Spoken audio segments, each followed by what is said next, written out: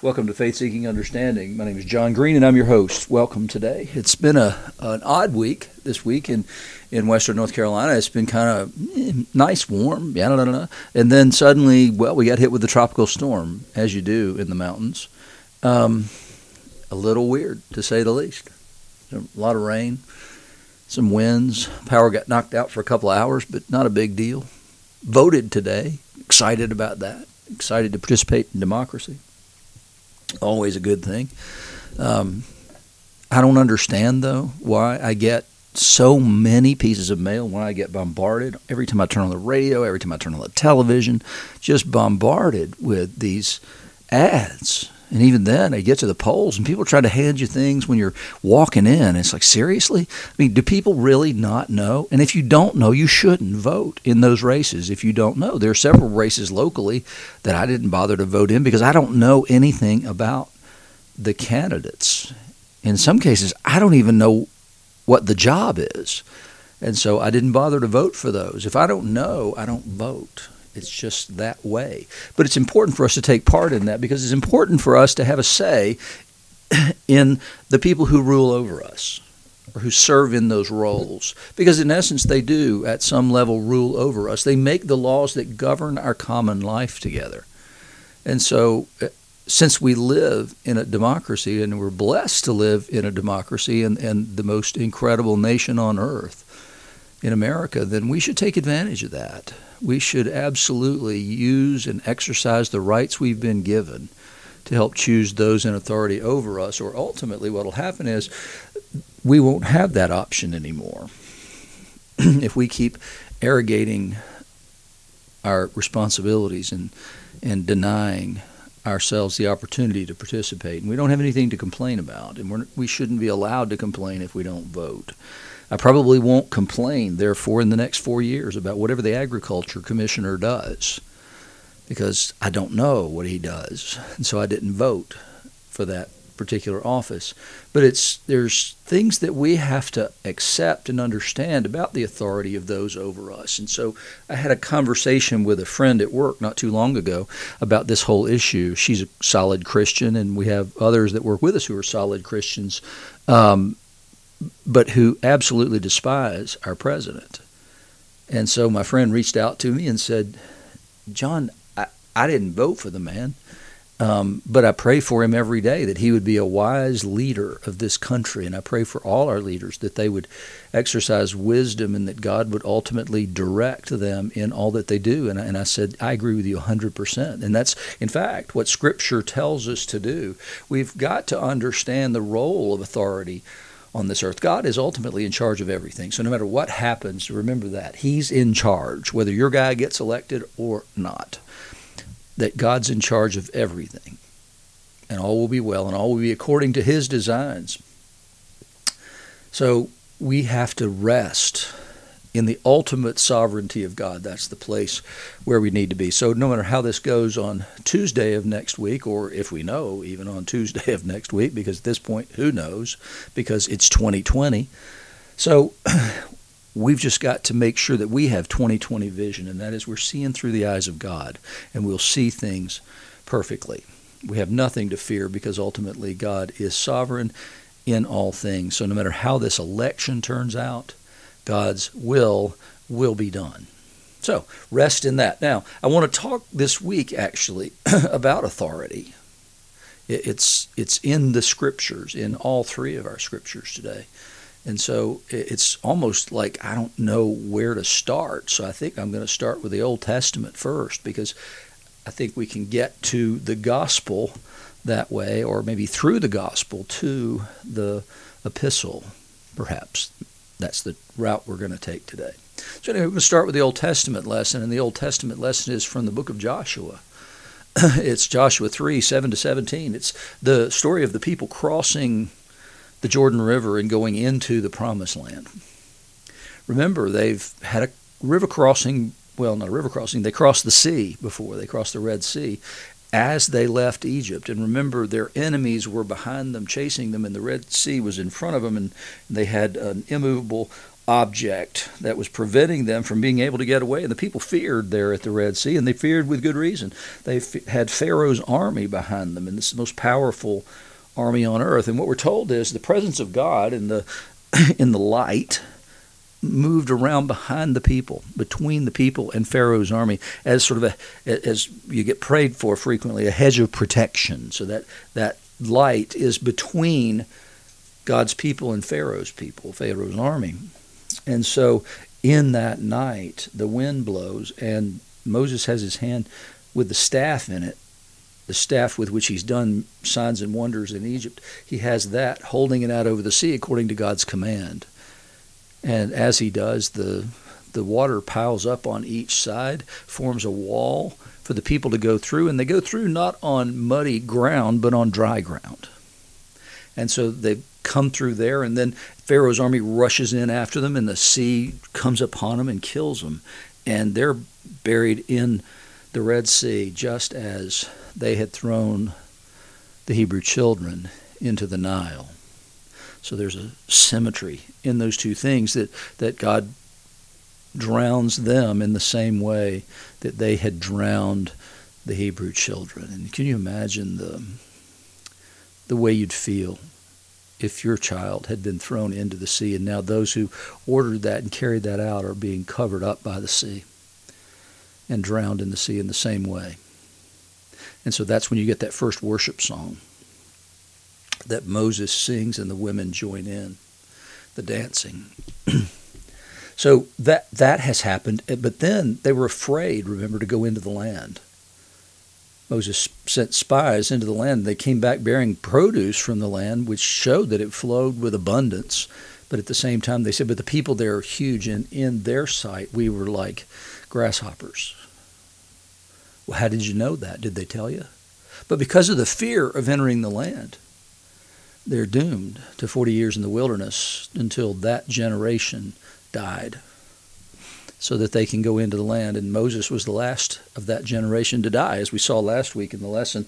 And so now the leadership, the authority, has come to this man Joshua, one of the two of the spies who said, let's enter the land. God's the one who will make it happen. So Joshua, who had been aide-de-camp to Moses, now becomes the leader of the people. And in this passage, the Lord says to Joshua, today I'll begin to exalt you in the sight of all Israel, that they may know that I, as I was with Moses, so I will be with you. And as for you, command the priests who bear the Ark of the Covenant, when you come to the brink of the waters of the Jordan, you shall stand still in the Jordan. And Joshua said to the people of Israel, come here and listen to the words of the Lord your God. And Joshua said, here's how you'll know that the living God is among you, and he'll be with you. He will without fail drive out from before you those who possess the land. Behold, the Ark of the Covenant of the Lord of all the earth is passing over before you into the Jordan. Now therefore take 12 men from the tribes of Israel, from each tribe a man, and then the soles of the feet of the priests bearing the Ark of the Lord of all the earth, shall rest in the waters of the Jordan. So when their feet come to rest in the waters of the waters of the Jordan shall be cut off from flowing, and the waters coming down from above shall stand in one heap. So when the people set out from their tents to pass over the Jordan with the priests bearing the Ark of the Covenant before the people, and as soon as those bearing the ark had come as far as the Jordan, and the feet of the priests bearing the ark were dipped in the brink of the water. And then we're reminded that the Jordan overflows its banks throughout the time of harvest. So the Jordan's impassable at this point, because it's from the spring rains, it's overflowing its banks. There'd be no way to cross this thing without God doing something. So as soon as their feet were dipped in the brink of the water, just barely in the water, the waters coming down from above stood and rose up in a heap very far away at Adam. It's about 16 miles from there. The city that's beside Zarethan, and those flowing down toward the Sea of Arabah, the Salt Sea, were completely cut off, and now the people passed over opposite Jericho.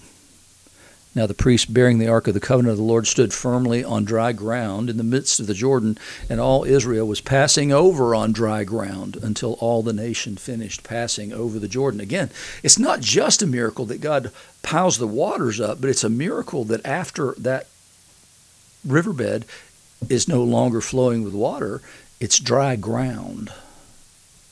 So there's two miracles there. So we've got this symmetry again between what happens with Moses leading the people at the Red Sea and now Joshua leading the people across the Jordan River into the land.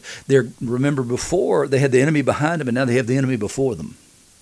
And they were afraid to do this before, and so the fear is still, I'm sure, there at some level. But they do this thing. But now there's two groups of leaders. It's not Moses acting alone here, because now they have the covenant. They have the Ark of the Covenant. They have the tablets. They have the tabernacle. And so you've got the temporal leadership in Joshua and the religious authority, their leadership in the priests that have gone into the Jordan River. But Joshua is the one commanding them. So there's a clear delineation of authority here. They do what Joshua tells them to do.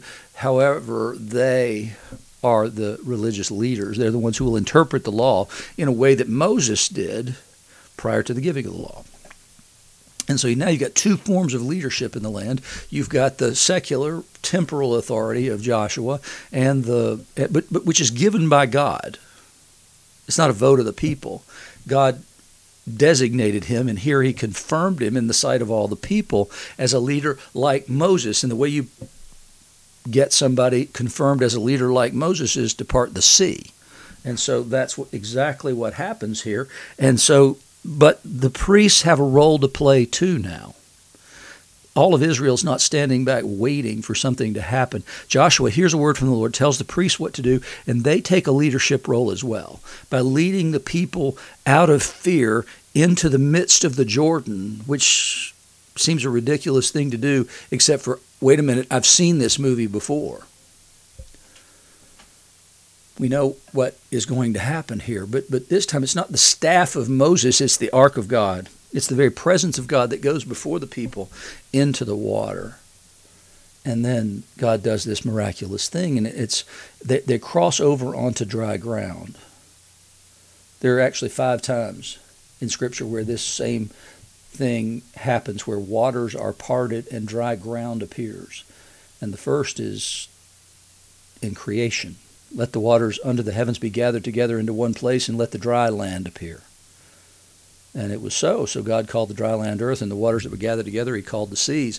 So then you've got that one, and then you've got after the flood, when the dry land appears from the midst of this chaotic sea, and then you have the Red Sea, and then you have the Jordan River.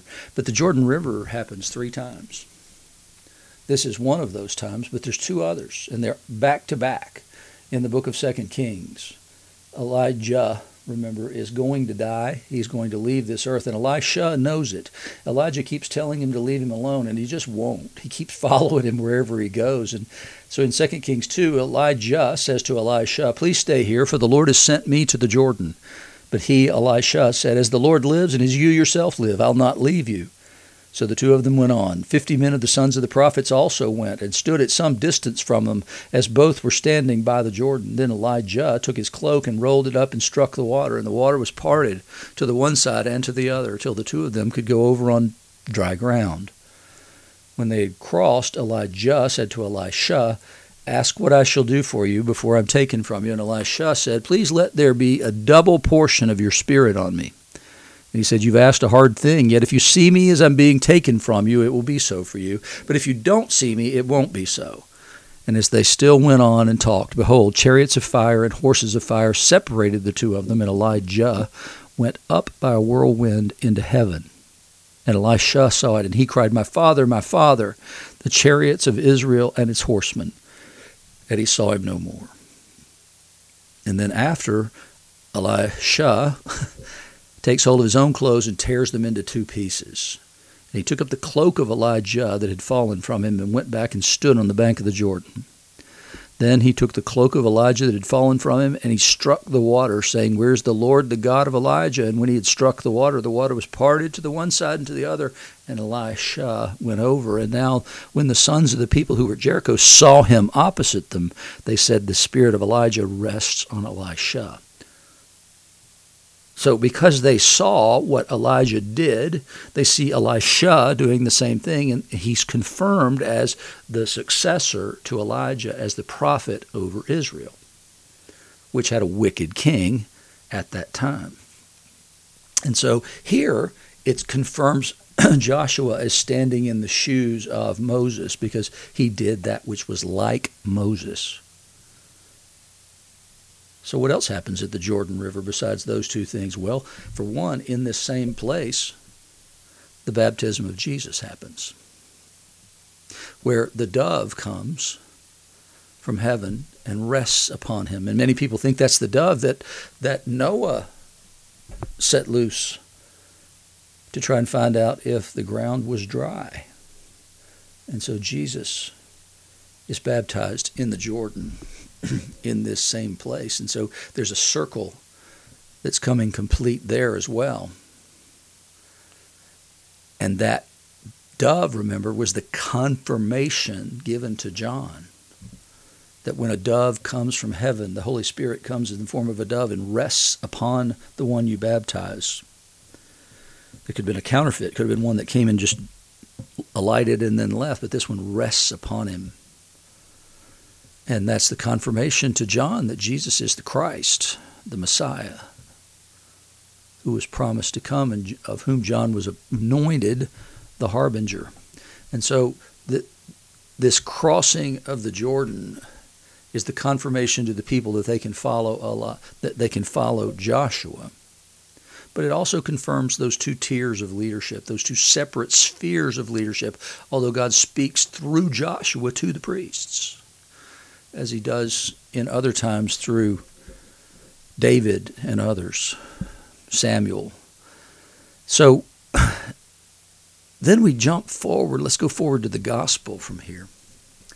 And what we see at the gospel is this. It's Matthew 23, 1-12.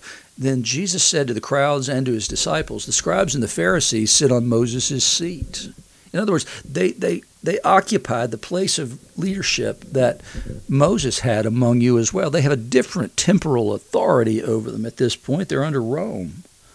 And so they have a sort of a leadership over the people in the same way that Moses did when he sat on that judgment seat. Jesus is not even speaking of the priests here.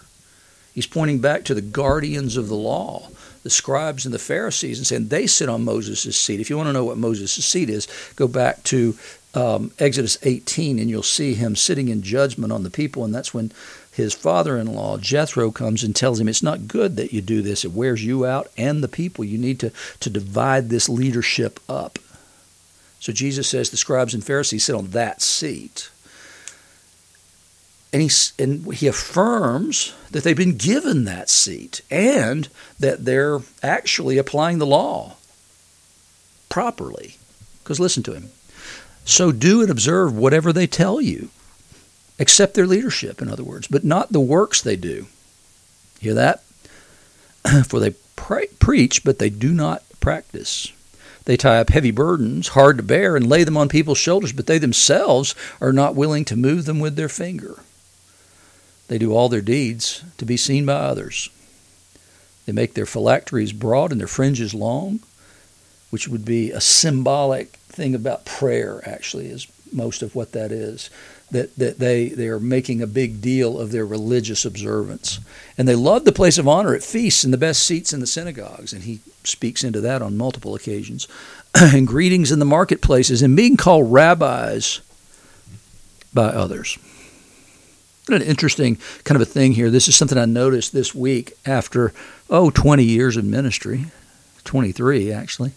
I noticed something because I'd been preoccupied with the unimportant part in some ways of what Jesus is saying here, because he's going to talk about titles. He's going to say, don't use these kinds of titles for yourself. And we had a guy at the church, because in Anglicanism there are people who are known as Father so-and-so. And so there was a guy who was serving under my leadership at the church, sort of, and he began to insist that people call him Father. And I had one dear friend that I love so much call him brother. And he said, it's Father. And she called him on it and refused ever to call him Father. And rightfully so. But listen, and so it's easy to get caught up in what Jesus says about those titles, but here's the more important thing. Listen and see what you hear, and then I'll tell you what I want you to hear. He said, you're not to be called rabbi, for you have one teacher, and you are all brothers and sisters. So that's one thing. Don't be called rabbi, for you have one teacher. Call no man your father on earth, for you have one Father who is in heaven. And here's the final one. Neither be called instructors, for you have one instructor, the Christ. So, did you hear it with me? It's the first time I'd ever heard it. It's the first time I'd ever noticed it. Don't be called rabbi, for you have one teacher. And that teacher's not named, is he? Who is that teacher? Don't call anybody father. You have a father. Don't be called instructor, because you have an instructor, and it's the Christ. So, the teacher is the Holy Spirit. There's the Trinity right there in the midst of that little passage. And I'd never noticed it because I was focused on those titles. Don't call people this. But Jesus wraps the Trinity in that. And so what he's saying is you have the Godhead available to you. Don't bow before other men. It's not that you can't learn from people who teach. I hope you can. I do. But ultimately, you're taught by God himself. You're taught by the power of the Holy Spirit dwelling in you. And Jesus himself is the authority on earth. The Christ that he speaks of here is the authority on earth who has brought down the Word of God to us and the interpretation thereof. And then the Father is already in heaven and always has been. And then he goes on to say, the greatest among you shall be your servant. Whoever exalts himself will be humbled, and whoever humbles himself will be exalted. If there's ever a message that runs clear through all the Gospels, it's certainly that message. And so why do we choose a different path for ourselves? Why do we see other people exalted? Why do we exalt those people? Nope. We are brothers and sisters in Christ under the tutelage of the Holy Spirit and the headship of God the Father. There's a clear delineation of persons and duties there. And now let's go to the pretty brief, actually, epistle, and that's 1 Thessalonians 2, 9-13. Paul says, you remember, brothers. Hear that? Paul's not saying I'm greater than you. He's calling them brothers, just like Jesus told them to. He says, you remember, brothers, our labor and toil. We worked night and day. And he means that he worked at his work of tent making, that we might not be a burden to any of you, while we proclaim to you the gospel of God, your witnesses, and God also, how holy and righteous and blameless was our conduct toward you believers. For you know how, like a father with his children, we exhorted each one of you and encouraged you and charged you to walk in a manner worthy of God, who calls you into his kingdom and glory. Paul never forgot these were not his children. They were God's children. They were saved not by Paul and not by Paul's message, but by Jesus Christ in the power of the Holy Spirit. Paul was always clear about his role. He understood his authority in the churches. His authority was that of an apostle. And that word just means a real simple thing. It means sent one. It means somebody who is an ambassador with a message from a person greater than him.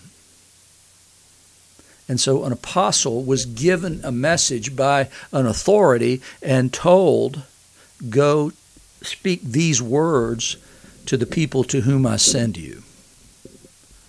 And so Paul always understood his role. He was a brother. He served one who was greater. He served the one who had died and been resurrected for sin and for life. And he served at the behest of the Father. Paul always kept the authoritative roles in proper order, never overstepped his bounds, never overclaimed for himself. And in fact, in 1 Corinthians, he speaks of these others in a mocking sort of way and says, these super apostles who came among you, and I don't know who these people are, but they have claimed greater control. And Paul says, no, wait, if anybody could claim you as their own, it's me. I'm the one who brought the gospel to you. These other people didn't add anything to it, but the Corinthian church had begun to look on them as these super apostles, and so they had made too much of them. And whenever we make too much of someone else, we make too little of Christ. And Paul would never allow that to happen. The man humbled and abased himself all the time. He never made much of himself. Called himself the chief sinner. And that's the right way of leadership and exercising the authority given to leaders in the church. Is to always point to Jesus. Always be a brother to those you lead under the headship of Christ. And that's what Paul says. Look, we did a couple of things. We proclaimed the gospel of God, and then like a father with his children, we exhorted you and encouraged you and charged you to walk in a manner worthy of God, who calls you into his kingdom and his glory. And we also thank God constantly for this, that when you received the word of God, which you heard from us, you accepted it not as the word of men, but as what it really is, the word of God, which is at work in you believers. And so again, Paul wraps all this in a Trinitarian formula. We preach the gospel of Jesus Christ. You're in the kingdom of God the Father. You received the word that we preached, not as some great eloquent speech from me, but as it is the word of God, which is at work through the power of the Holy Spirit in you believers. That's the flow of leadership and authority in the church. To the extent that I have any authority ever in a church, it's under the headship of the Father, under the leadership of Jesus Christ, who gave his life for the church, and through the power of the Holy Spirit working in me and in the believers. And that's true in every single relationship, but we remain one thing. We remain brothers, one to another. Doesn't mean we don't have roles. Doesn't mean there's no authority in the church. What it does mean is that all of that is submitted under the Trinitarian leadership of Father, Son, and Holy Spirit. And then that flows out to the church and through the church into the world. We got to get that right.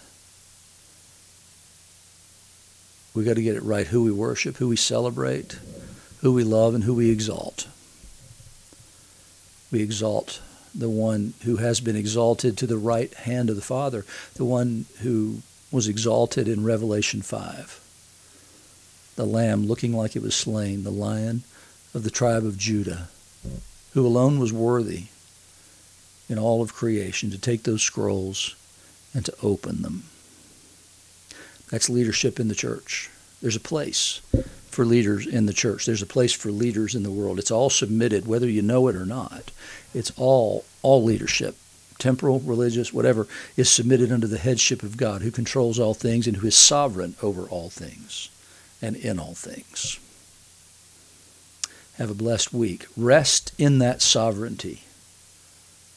Recognize the truth that all authority flows from the one who parted the Red Sea, parted the Jordan River, and whose Son walked on the water. He had the authority to do that himself.